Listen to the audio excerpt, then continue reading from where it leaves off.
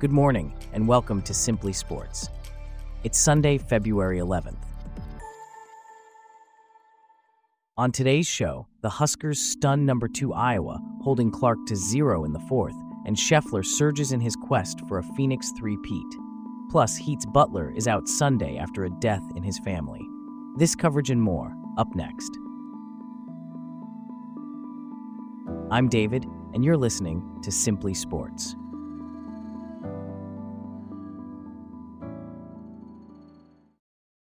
We start off with an unexpected turn of events in women's basketball.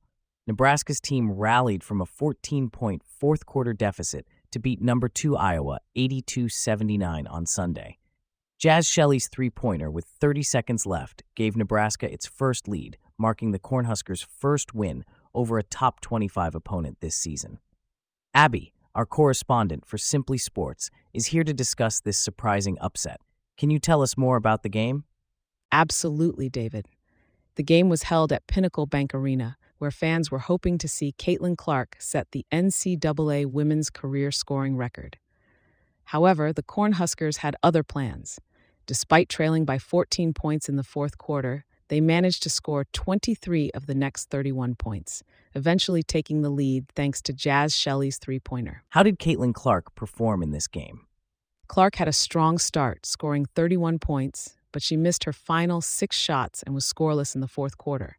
She now has 3,520 career points and needs just 8 more to pass Kelsey Plum's record of 3,527. And what about Jaz Shelley's performance? Shelley was instrumental in Nebraska's comeback.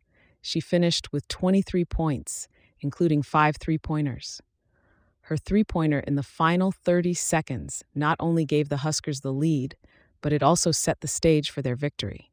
She also made 4 crucial free throws in the last 18 seconds of the game. This game was a sellout, wasn't it? Yes, it was the first women's basketball sellout in Nebraska's program history. Some tickets on the secondary market were even going for as much as $2,000 for a seat in the lower bowl. What does this mean for Iowa's standing in the Big Ten? With this loss, Iowa drops out of a tie for first place in the Big Ten with Ohio State. They'll be looking to bounce back when they host Michigan on Thursday.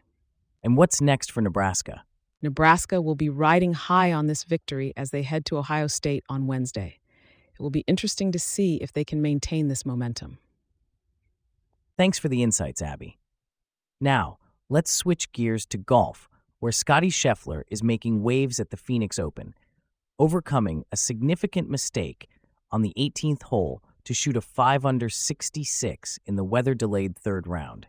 He's now in contention to win a third straight Phoenix Open. Michael, our correspondent for Simply Sports, is here to discuss this further.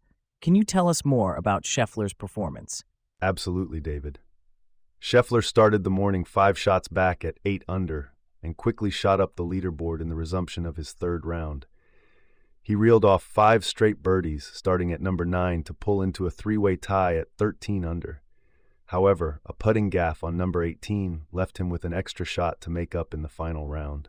And how does this position him in the overall tournament? Scheffler is currently 2 shots behind Sahith Theegala and Nick Taylor. If he manages to win, he would become the first player to three-peat at a PGA Tour event since Steve Stricker won the John Deere Classic from 2009 to 2011. It seems like the weather has been a significant factor in this tournament. Can you elaborate on that? Indeed, the weather has caused a lot of disruption. A long weather delay pushed the first round into Friday, and the tournament has been trying to play catch-up ever since. Another squall delayed play Saturday morning, and frost pushed back tee times for 3 straight days, including more than an hour on Sunday. This is the second straight week of weather issues on the PGA Tour. What about the atmosphere at the tournament? It seems like there have been some issues with the fans. Yes, the overcrowding and raucous atmosphere have started to get under the skin of several players, leading to heated interactions with fans by Zach Johnson and Tom Hoge. The final round was already underway as the leaders were finishing third rounds in this marathon of a golf tournament that teetered toward out of control with fans on Saturday. Thanks for the updates, Michael. It's indeed shaping up to be an eventful tournament. In other sports news, Miami Heat star forward Jimmy Butler was ruled out of Sunday's game against the Boston Celtics due to personal reasons. The Heat released a statement via Butler's agent, Bernie Lee, stating that Butler has been granted a leave of absence due to the death of a family member.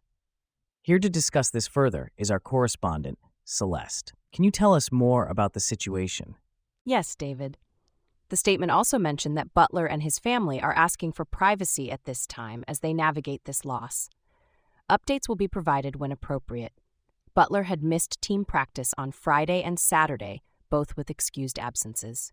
What has been the team's response to Butler's absence? Heat coach Erik Spoelstra expressed the team's support for Butler, stating that they're there for him. Despite Butler's absence, the team was able to have 2 practices, which Spoelstra said was beneficial as they needed to work through some things. They're also looking forward to playing against a quality opponent. Butler's absence is certainly a blow to the team. Can you tell us more about his contributions this season? Absolutely. Butler, who is 34, has been leading the team in points, assists, and steals this season. He's played in 37 games, all starts, and has been averaging 21.4 points, 4.6 assists, and 1.3 steals. He's also been shooting 50% from the floor and 44% from the three-point range. And what's next for the Miami Heat? The Heat will be playing against the Milwaukee Bucks on Tuesday. This is the first game of a season-long 6-game road trip that will last the rest of February. It remains to be seen how Butler's absence will impact the team's performance in these upcoming games. That was Simply Sports reporter Celeste with some intriguing updates. Now let's shift our focus to tennis, where Ugo Humbert of France has clinched his 5th career title, defeating second-seeded Grigor Dimitrov of Bulgaria in the Open 13 final. This victory makes Humbert the 8th player in the Open era to win his first 5 finals on the ATP Tour.